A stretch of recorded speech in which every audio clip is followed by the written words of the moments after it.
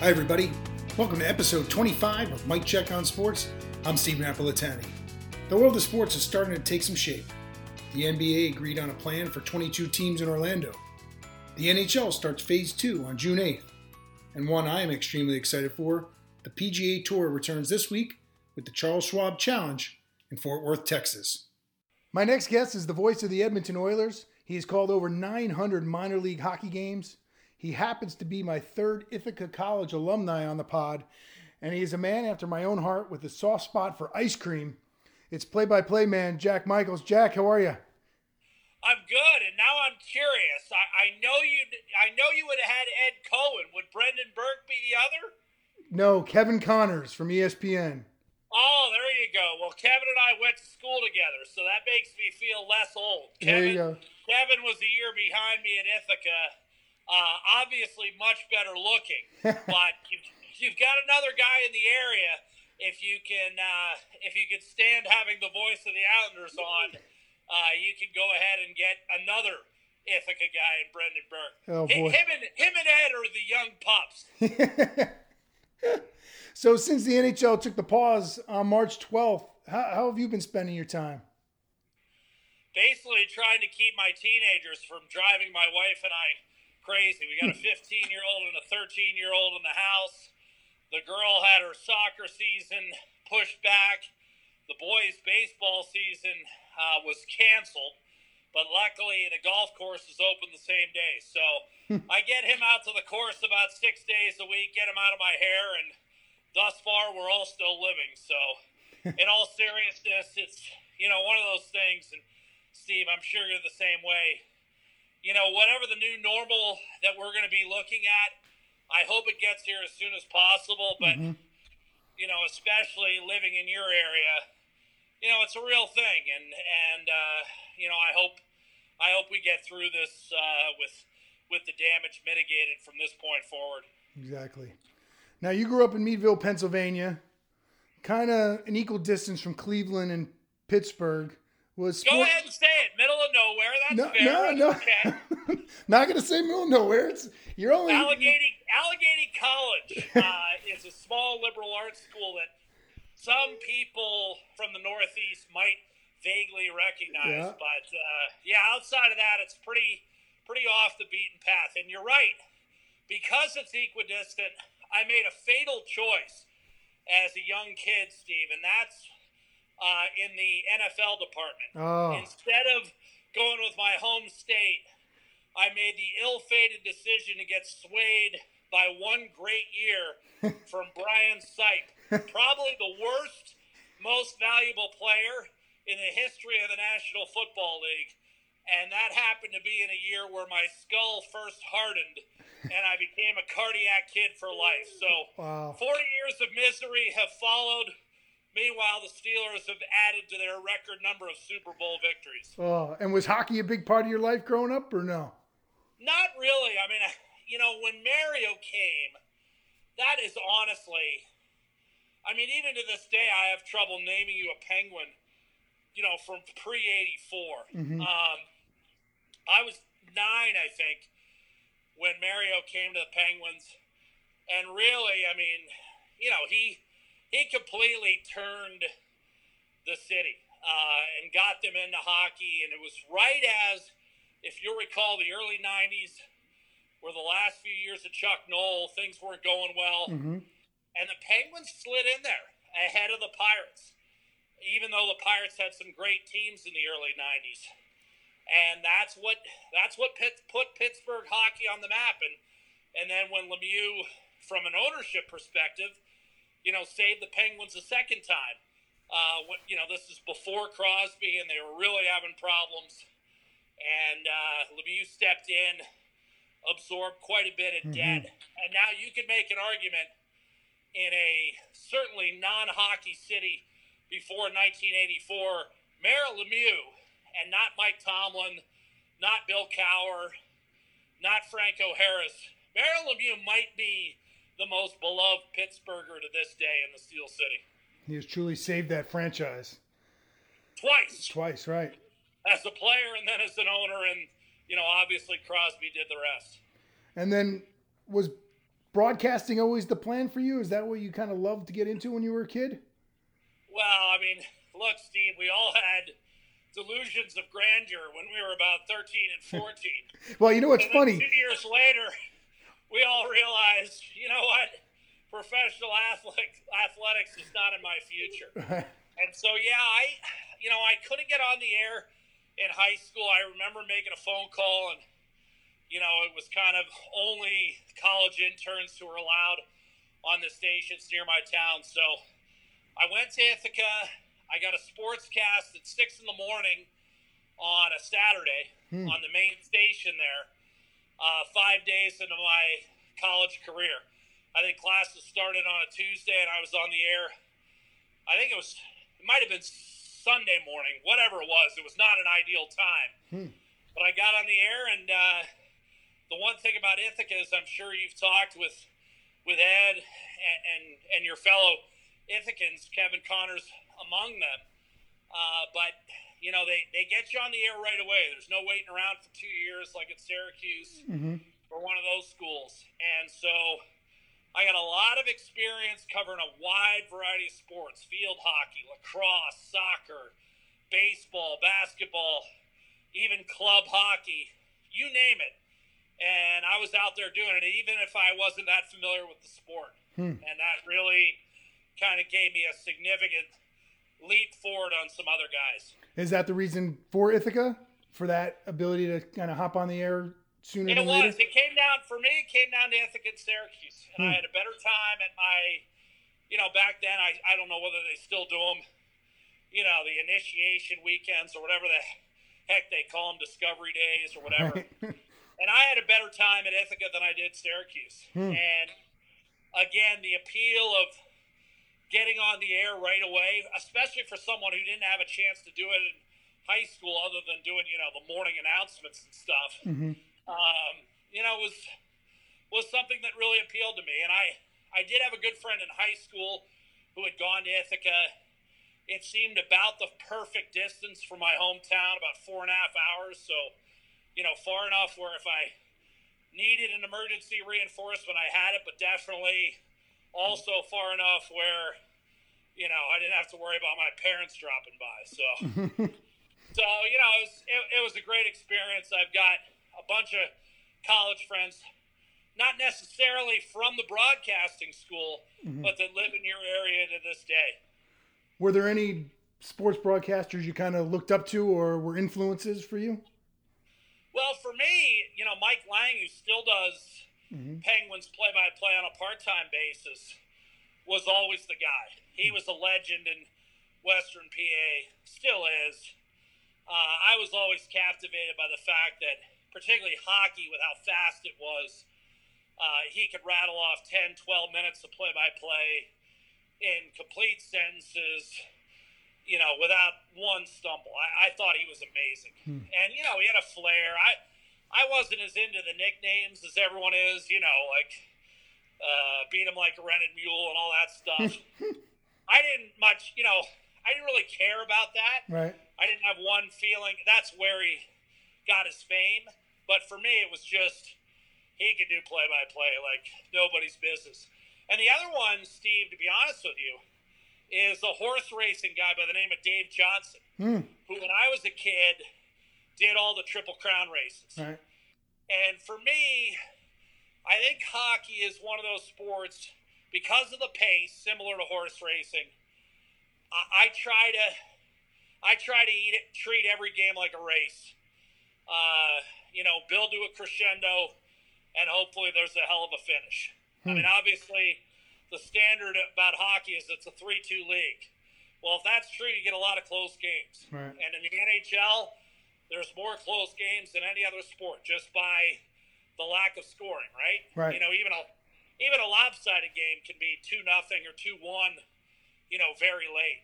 So because you have a decent chance of getting a close game, you want to build to that exciting finish.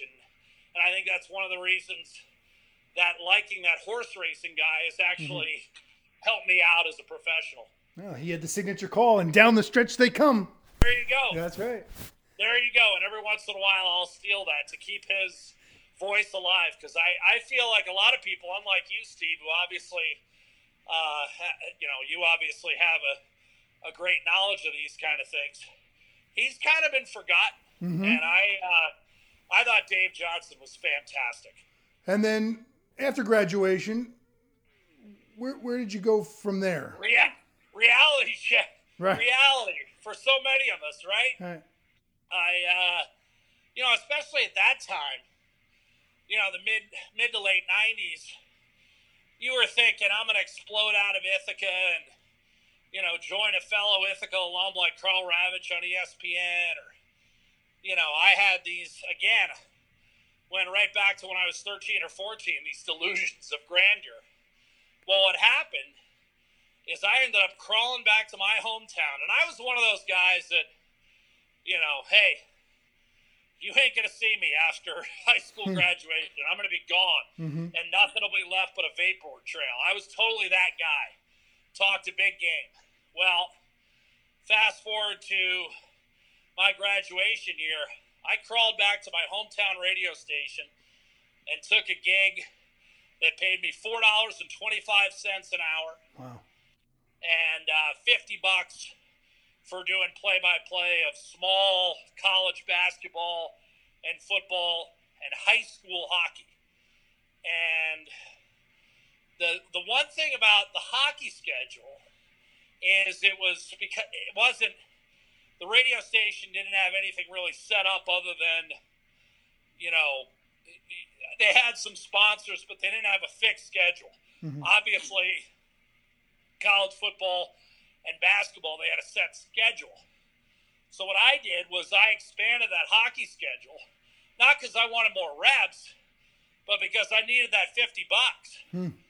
So I took a high school schedule. They used to do, 10 or 11 games, and for a couple of years, I stretched it to 16 or 17 the one year, and I think by my third year, we were doing close to 30. Wow. And all the playoffs. And believe it or not, it was the high school hockey that triggered a situation where in 1999, I was doing a Western Pennsylvania state final. Eastern PA final obviously was played in Philly. The Western Pennsylvania final was played at the Igloo, the precursor to the current Penguins building. And the way they did it was the high school game started at 2, and then the Penguins played at 7. And once you know it, this game goes double OT. So 4:30, 5 o'clock, Mike Lang and at that time Matt McConnell, who's now the voice of the Arizona Coyotes. He's bounced around the league a number of places, but at that time he was the radio voice of the Penguins, and Mike Lang was doing the TV play-by-play with Staggy. And they were just waiting for me to set up. So the game finishes, and Matt McConnell came up to me and said, hey, basically, who the hell are you? And I introduced myself, and obviously I was kind of a little bit in awe, 24 years old, an NHL guy coming up to me. And he said, you know what? Once he heard my story, he was like, forget this basketball, football, baseball. Anyone could do those sports. Your odds are incrementally stacked against you. You should be sending out hockey tapes. So I did. And 3 months later, I was driving to Colorado Springs for a job in the old West Coast Hockey League, which was only in existence for 8 years. The anecdote about that is the team turned out to be in existence for 4 years. I replaced a guy that was moved on because of visa issues. That guy is now the voice of the Winnipeg Jets, and I'm the voice of the Edmonton Oilers. So a minor league team made 2 hires in 4 years, and both guys are current NHL announcers. Wow. Just another arcane fact, one of many in my lifetime. And then, with the Colorado Gold Kings, you did some hockey ops there. What did you learn from that job? Well, it really kind of carried me forward into the next job, which was I did a fair amount of marketing and sales in Colorado, but not in a way that I realized that important. I mean, I was I was making good money. I was contributing, but I was out for it, mostly from a selfish standpoint, just to boost my income and, allow my wife and I to start thinking of doing things like, buying a house and starting a family. Well, in 2002 and late, like August, which is the worst time for a hockey play-by-play guy to lose his job, the team suddenly went under. And now I've got nothing. I've got two choices. I can go to Greenville, South Carolina, or I can go to Alaska. And this is where, Steve, you and I, growing up in the Northeast, what's the one thing, you're really not that fond of?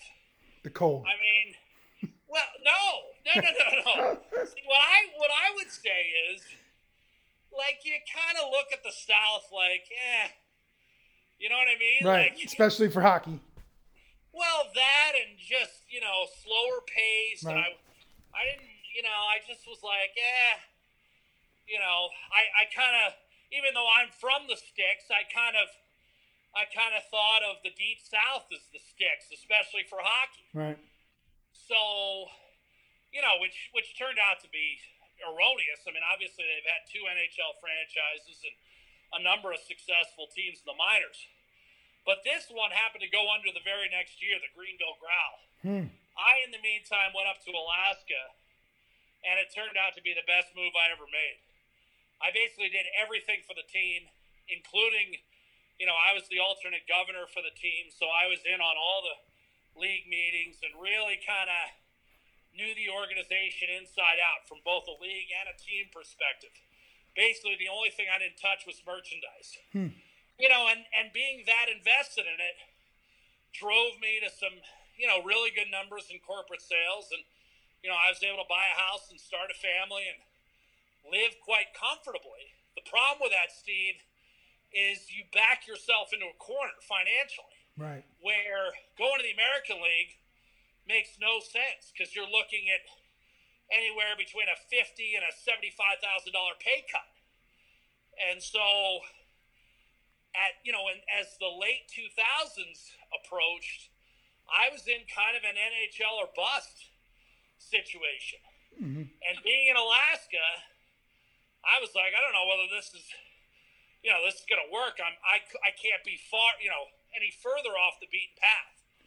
Well, what I didn't account for was Alaska did have its own allure, and people were curious.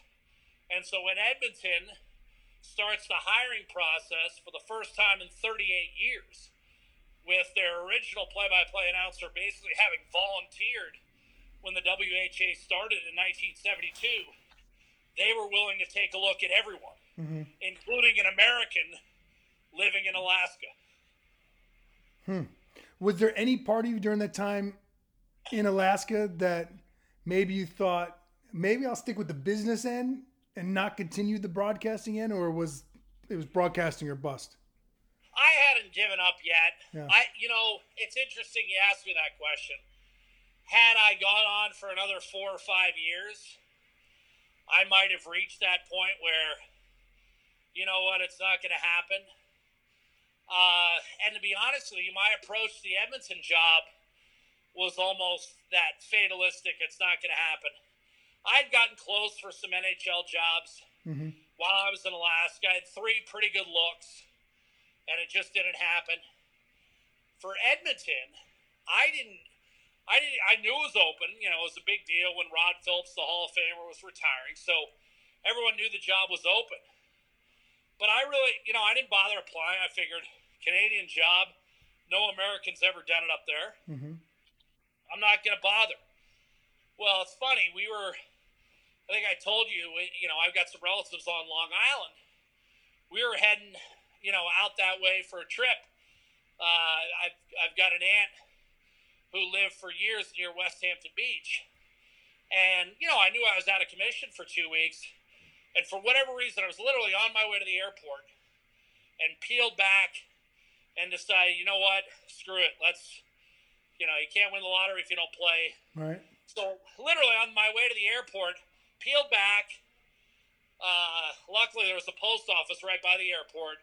I grabbed a DVD of a recent, ECHL. We had gone to the finals that year, as it turned out, in South Carolina, of all places. So it shows you how much I knew about how the South viewed hockey. The Stingrays are one of the most successful minor league clubs ever. But I just grabbed it, straight up DVD, complete game, didn't dress it up, banged out. I already had like kind of a pre-done cover letter. I made the necessary substitutions, got all the spellings right, and, put in a card and in block letters printed, the guy's name as neat as I could, and dropped it, and we made our flight by about 10 minutes. And, I had just closed on a house in Alaska, another house, because we didn't have the foresight to understand that the kids actually grow. So, our house was shrinking on us. So I closed on the house June 30th. We left on the trip July the 1st to West Hampton Beach. And then I think it was July 17th, the Oilers gave me a call.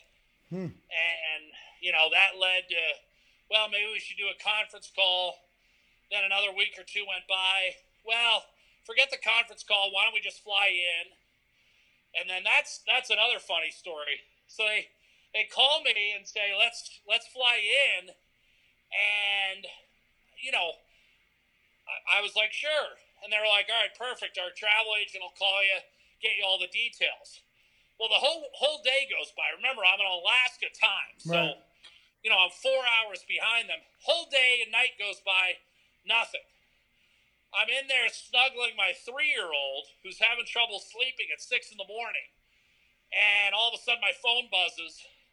I leave in 90 minutes. Oh, my God. Yeah, and I hadn't done anything. So I had my wife pack a bag, drove to the airport. Now remember, here's another thing. I'm the team travel guy. So I know all the guys at the airport. So I'm literally like Robert De Niro on Meet the Parents.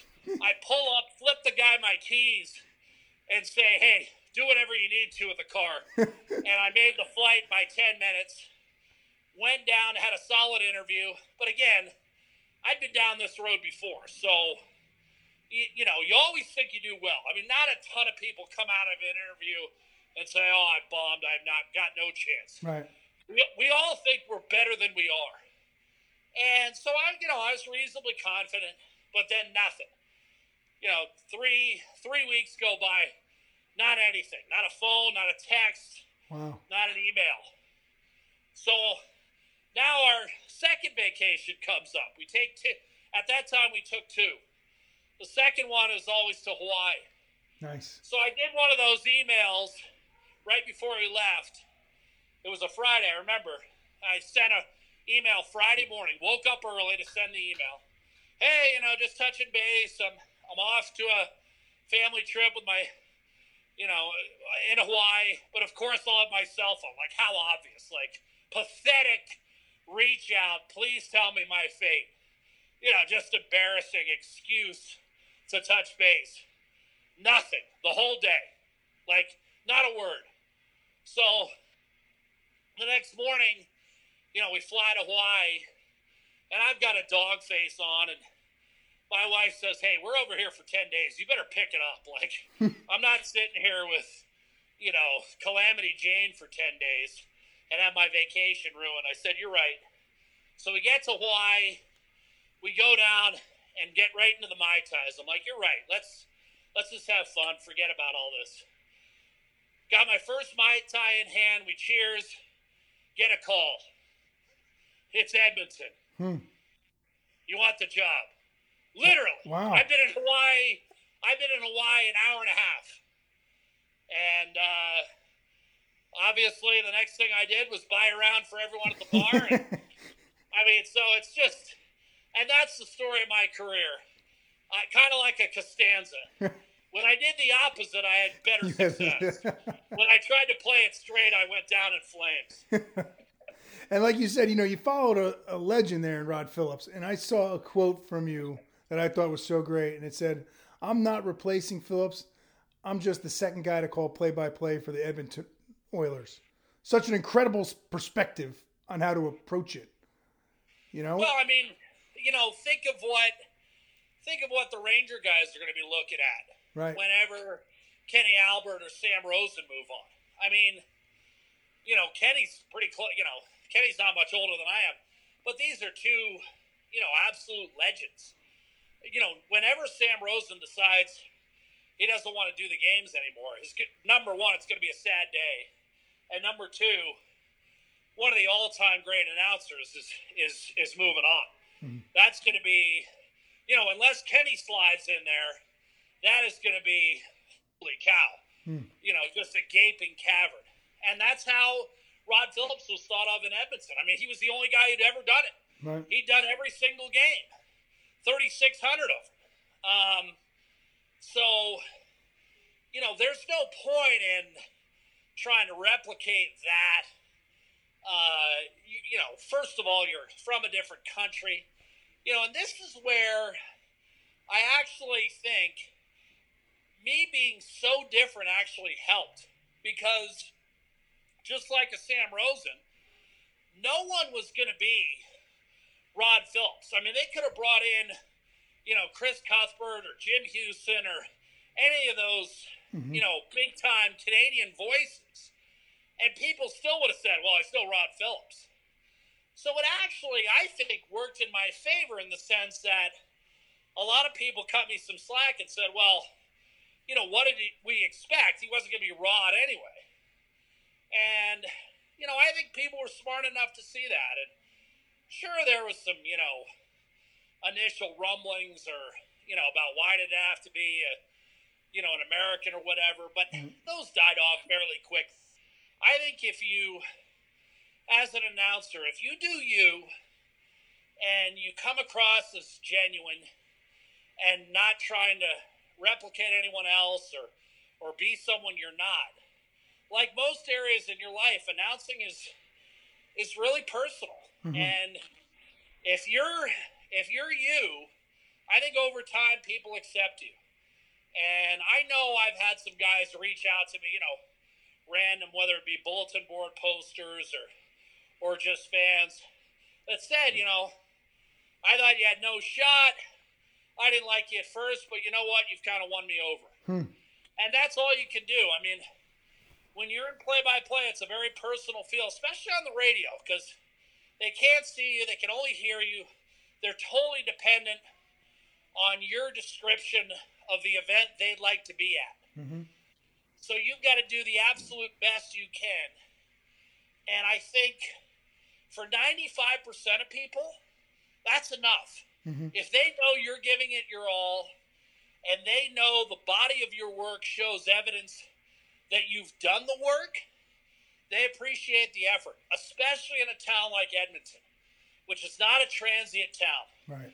The one thing, Steve, is when you're an Edmontonian, chances are you were born and raised here or close to the immediate area. It's not like a Calgary or Dallas or Vegas where no one's really from there. Edmonton is, by and large, Edmontonians. Right. And it's one thing I really like about the city. It is a hard scrabble kind of town. It's not a silver spoon type of town. So it's not, I'm trying to think of what would be, you know what? It's not the Hamptons. It's New York City. Right. There's a lot of grit. And I think they appreciate the effort. And I think that's why I've had any kind of success that I've had here over the last decade, is people recognize that. Right. They recognize the real approach, and you've certainly taken the real approach. And you mentioned there about the people who can't get to the game, and I saw that in an article I read too, that's how you picture it. Like a lot of people, it's not an easy ticket to get, and there's a lot of people who can't get to the game. And it's an expensive ticket. Right. And you got to bring them there. Steve, think about it. You and I, Rangers come to us, you want a season ticket package. You and I are going to have to split that. No chance hey, I appreciate your work, and I'm not saying you don't live a comfortable life, right. But my guess is you're saying, well, let me find a few guys and, I'll split it up. I know that's my case. Right. It's an expensive ticket. So, even guys that are doing really well, they're not making all 41 games. Those are the kind of guys, established guys that have kids and, they've got hockey or volleyball or whatever. Mm-hmm. They're not making all 41 games. So, you go back to the Joe DiMaggio theory. You got to bring it every night because you're going to have first-time listeners in every broadcast. And you want to give them a reason to come back. And you want to give them a reason to be like, I'm missing Thursday night, but you know what? I'll be in the car for 30 minutes. I'll click on that dude. He's not bad. Right. That's all you can ask for in my position as a play-by-play guy. Give them a reason to come back. And the reason they're going to come back is you're doing a good job of filling in the gaps they've missed because their schedule or their pocketbook wouldn't allow them to get there. So treat it as a serious situation, and especially in Edmonton, especially in New York. These are sports people. These are people passionate about the Oilers, passionate about the Rangers, passionate about hockey. You better bring the same level of passion to your broadcast if you're going to be accepted. Exactly. And you've seen a full transformation in Edmonton. Your first season, they won 25 games. 2015, the team drafts Connor McDavid. And then 2016, they get a new arena and make the playoff. How much fun has it been to cover this team on a nightly basis? Well, there's the rub, right, of going back to every night. I mean, one of the things in sales, when I was doing sales and marketing, is I tried to not make it about the win-loss record. And I think broadcasting is the same way. Whether your team's won 25 games or 55 games, you got to bring the same energy. You can't mail in the season because you're out of the playoffs in November. Mm-hmm. And trust me, that's happened to me on more than a few occasions during my time in Edmonton. I think what you're really asking me is it must be fun to cover two of the top 5 players in the world, and on a nightly basis. And in that respect, you're absolutely right. I mean, because again, they're facing off against the world's greatest players. Look, we're in one of the top 4 leagues in professional sports in North America. This is a fantastic gig. But when you've got a Connor McDavid and Leon Draisaitl to look at every night, you're twice blessed. I mean, the plays they make, and the great thing about it, Steve, is they keep you on point. They keep you ready. You cannot have a lull, because if they're over the boards, you might miss a great play in a 3-second. If you've got a 3-second hiccup, they can make you pay for it. And then, your goal call or whatever they just did is going to sound sloppy. So, late in the season or, at the end of a 6-1 game, there was a game where San Jose slaughtered Edmonton last year, and McDavid, batted a puck out of midair, unbelievable hand-eye, and it made it like 6-3 with 10 seconds to go. But I was kind of proud of that call because I was on it, and I recognized what had happened. Whereas it is quite possible if you don't have a McDavid or you don't have a Draisaitl, maybe you're not ready for that kind of play in a 6-2 game with 10 seconds to go. So it's fantastic. The short answer is you've got 2 of the best 5 players in the world to look at every night. And hopefully that translates to another playoff run like Edmonton had in 2017, because the vibe here is electric. And just like it was, I was living in New York in the summer of 1994. I was an intern at HBO Sports, and I had tickets to a number of the Stanley Cup playoff games when the Rangers made that run that year. And very similar vibe. Edmonton is just crazy when the Oilers get going in the postseason. I remember working. I'll never forget that 94 Ranger Cup run, because I guarantee you it's going to feel a lot like that if the Oilers ever go deep. Yeah, I remember being in Edmonton for the 2006 Cup Final, and it was awesome. It was so much fun. So you've seen it firsthand. You've seen it you've seen it even to a more dramatic extent than I did when they got to the second round in 2017. I mean, it's just a blast to be here, blast to be a part of that. And, at that particular point, I'm sure, Steve, you felt the same way. I mean, you might as well have been at the Garden. I mean, it certainly wasn't any quieter, that's for sure. No, it was pandemonium. It was awesome. And then, you speak about Connor McDavid. All your years watching and calling hockey, where do you put him in terms of iconic players or dynamic players? Best one I've ever seen. Really? Best player I've ever covered. I mean, for me, this guy eventually is going to be in that, Michael Jordan type of class. I mean, that's where he's going to be. I lived through the Jordan years. I have a good time chiding my younger friends when they start, rambling on about LeBron James. And I always say, until you've lived through both of them, you don't have the slightest idea what you're talking about. And I feel like Connor McDavid is just next level. And I think, he's 23 years old. I mean, we've got minimum 10 years. I don't know what the Oilers are going to do in that time period, and I certainly think, how McDavid's perceived is going to be dictated by Edmonton's playoff results over the next decade.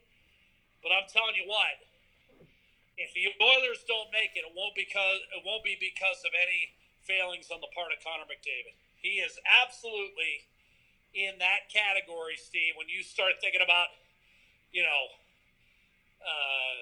just generational athletes of our time.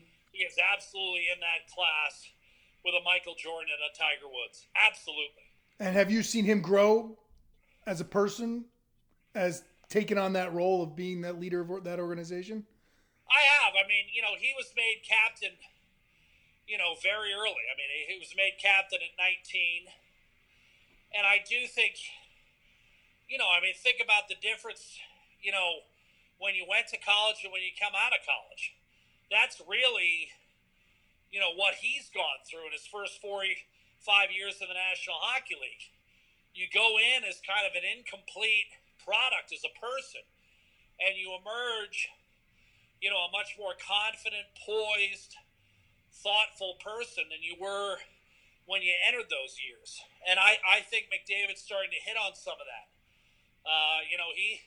He put out a statement, regarding Black Lives Matter. He wasn't, I'm not sure he would have done that 3 or 4 years ago. He was an active voice in talks between the NHL and its players. He was one of the 5 guys that was really in on that return to play committee that shaped the structure that we're about to see take shape with the 2014 postseason format, even though he knew that Edmonton was one of those teams most adversely affected by it.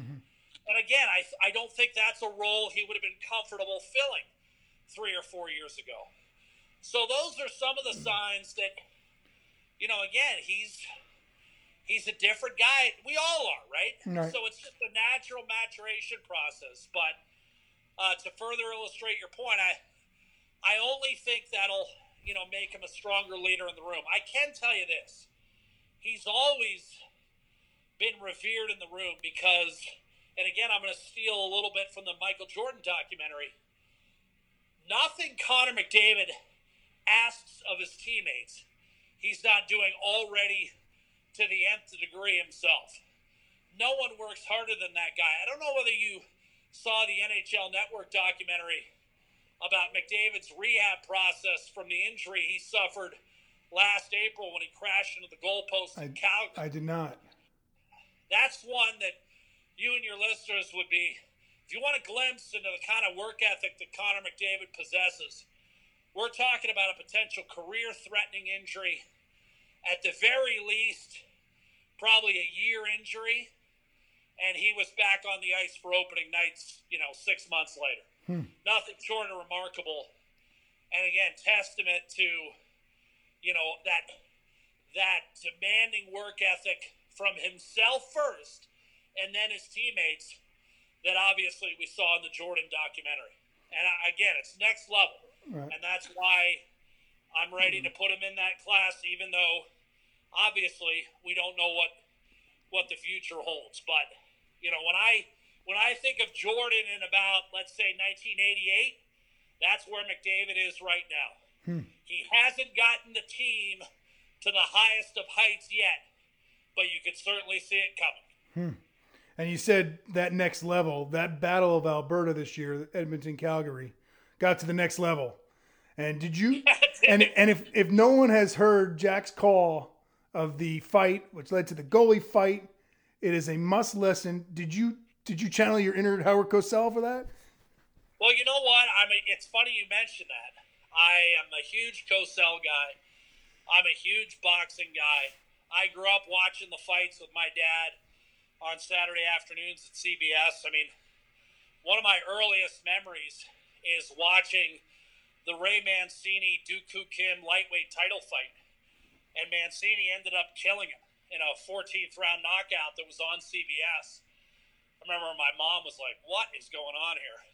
But in any event, I've always been a huge fight fan.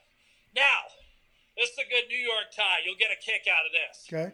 Having said that, I was also at times a very stupid kid. Because in 1990, I elected to stay home rather than go to my dad's buddy's house and watch the Tyson Douglas fight. Oh. Why did I stay home? To watch Kenny Skywalker win the NBA Slam Dunk Contest. One of the dumbest decisions, along with taking Browns over Steelers, that I've ever made in my life. That is a true story. When everyone else was watching Douglas Tyson, I was watching Kenny Skywalker win the Slam Dunk Contest. Oh, that's tremendous. But your call during that fight this year, I'm telling you. It showed I'm a fight fan. Yeah, it's funny, Steve. It was I perfect. got more mileage out of that call. I've been doing Oiler games 10 years, but I got more mileage out of that call than anything I've done in the previous 9.5 years. It was perfect. I even played it for my wife, and she was like, "Man, that is awesome." Yeah, no, it's your wife's a good sport to listen to some call from 3,000 miles away. But yeah, no, I mean, you know, I think that. You know, the other thing I liked about the Jordan doc, and I'm sorry I keep going back to that. No, that's the topic, you know. But it is a glimpse of, you know what, there's nothing wrong with having some real rivalries in sports. Mm-hmm. And I liked how Jordan was like, and Isaiah were like, come on with a slapping fives before games and hugging after games. That's certainly not the sports I grew up on. Right. And so, you know, if there's a little hate on in the Battle of Alberta, I think not only the Battle of Alberta, but the National Hockey League is much better for it. I mean, you know, Penguins, Flyers, Rangers, Islanders. I mean, you know, there's nothing wrong with hating. Right. I think it makes pro sports captivating. There's nothing wrong. It's how I became a secondary Oiler fan to begin with. I mean, when I was growing up, I watched sports for two reasons: to root for a team, but also to root against a team. And I became an Oiler fan because as a Penguin guy, of course, I hated the Flyers and the Bruins.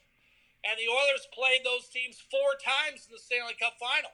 Right. So I grew to despise them. I mean, to this day, I can't stand the sight of Cam Neely. You know, so, I mean, honestly, that's, you know, the Battle of Alberta is one of those that I'd love to see returned in full bloom in the NHL. I think the league's a better place for it. Absolutely. And if there's any doubt that an American kid can call a Canadian team, that was it. Well, I appreciate that. It's you know what? It is not the route I would have anticipated. Growing up in the Northeast, I'm sure you're thinking the same thing. Holy cow. You know, Colorado Springs, Alaska, Edmonton.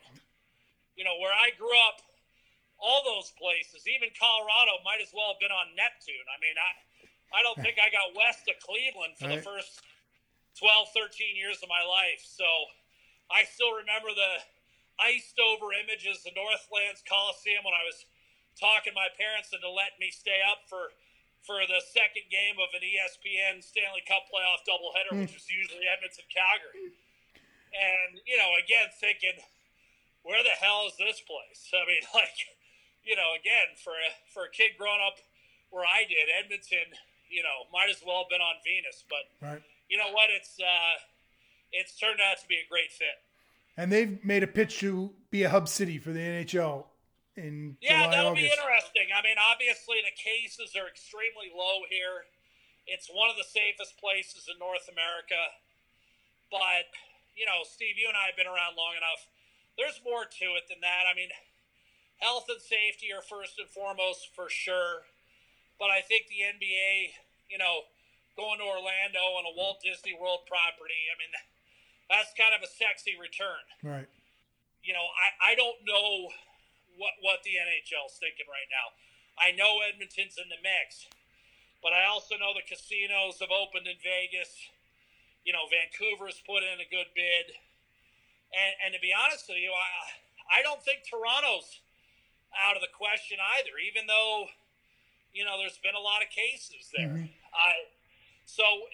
There's still a pretty significant group of cities in the mix. It'll be interesting to see where this all lands. When you look back, do you have a favorite call or a favorite game that you've done? You know what? I think the closest to capturing the two, like so many things involving me, if you ask my friends and family, silence from me is sometimes golden. And I think to what you were describing about that 2006 run, I think the closest thing we've had to that since I've been here was in Game 6 of the second round series in 2017 against Anaheim. The Oilers had just blown a huge lead in Game 5. First 3-0 lead ever to disappear in the final 3.5 minutes of any Stanley Cup game in the history of the league. And they came up to Edmonton for Game 6, and they needed their crowd. Mm-hmm. And they got it. Draisaitl had a hat trick at the time, his first ever, and 5 points, and they won 7-1. And, Steve, I did not say a word for the last minute of that game. The crowd was so deafening, my ears within the headphones were hurting. Wow. The decibel level was so loud. I just said 1 minute ago, Edmonton up 7-1. There's going to be a Game 7. And the next thing they heard, other than just ear-splitting, ovation, was the horn. I didn't say anything for the last minute of the game. They were just chipping it through the neutral zone. So anything I would have said would have been completely superfluous anyways. But I think that was my favorite moment since I've been up here. Because I, like you, I kind of was hit in the face with, holy cow, this means an awful lot to an awful lot of people in this community. And to have the discipline on radio, because remember, it wasn't TV that you were doing it on. No, exactly. Right? I mean, I'm not saying it was the right decision. I'm not saying I necessarily did my listeners a service. But to me, at the time, it felt right. Oh, that's great. That is great. Well, Jack, I appreciate you taking the time and chatting with me. It was a lot of fun and a lot of good stories, and you've had some journey. Yeah, mine has been heavy on the mileage, that's for sure. Well, hopefully you're back at it soon, and hopefully Edmonton makes a nice run and can take care of the Blackhawks in the first round. Steve, I certainly hope that's the case. I hope the Rangers make a run. They were actually my dark horse team at the start of the year. I really felt like they had a lot of young talent and could make things difficult if they were able to squeak into the first round. I didn't think they'd do it from below the 8-hole, obviously. Right. But now that they're in, things could get interesting in New York City. There's a lot of talent on that team. They're dangerous. Well, they're certainly a fun team to watch, like the Oilers. So. Well, it was 6-0 here.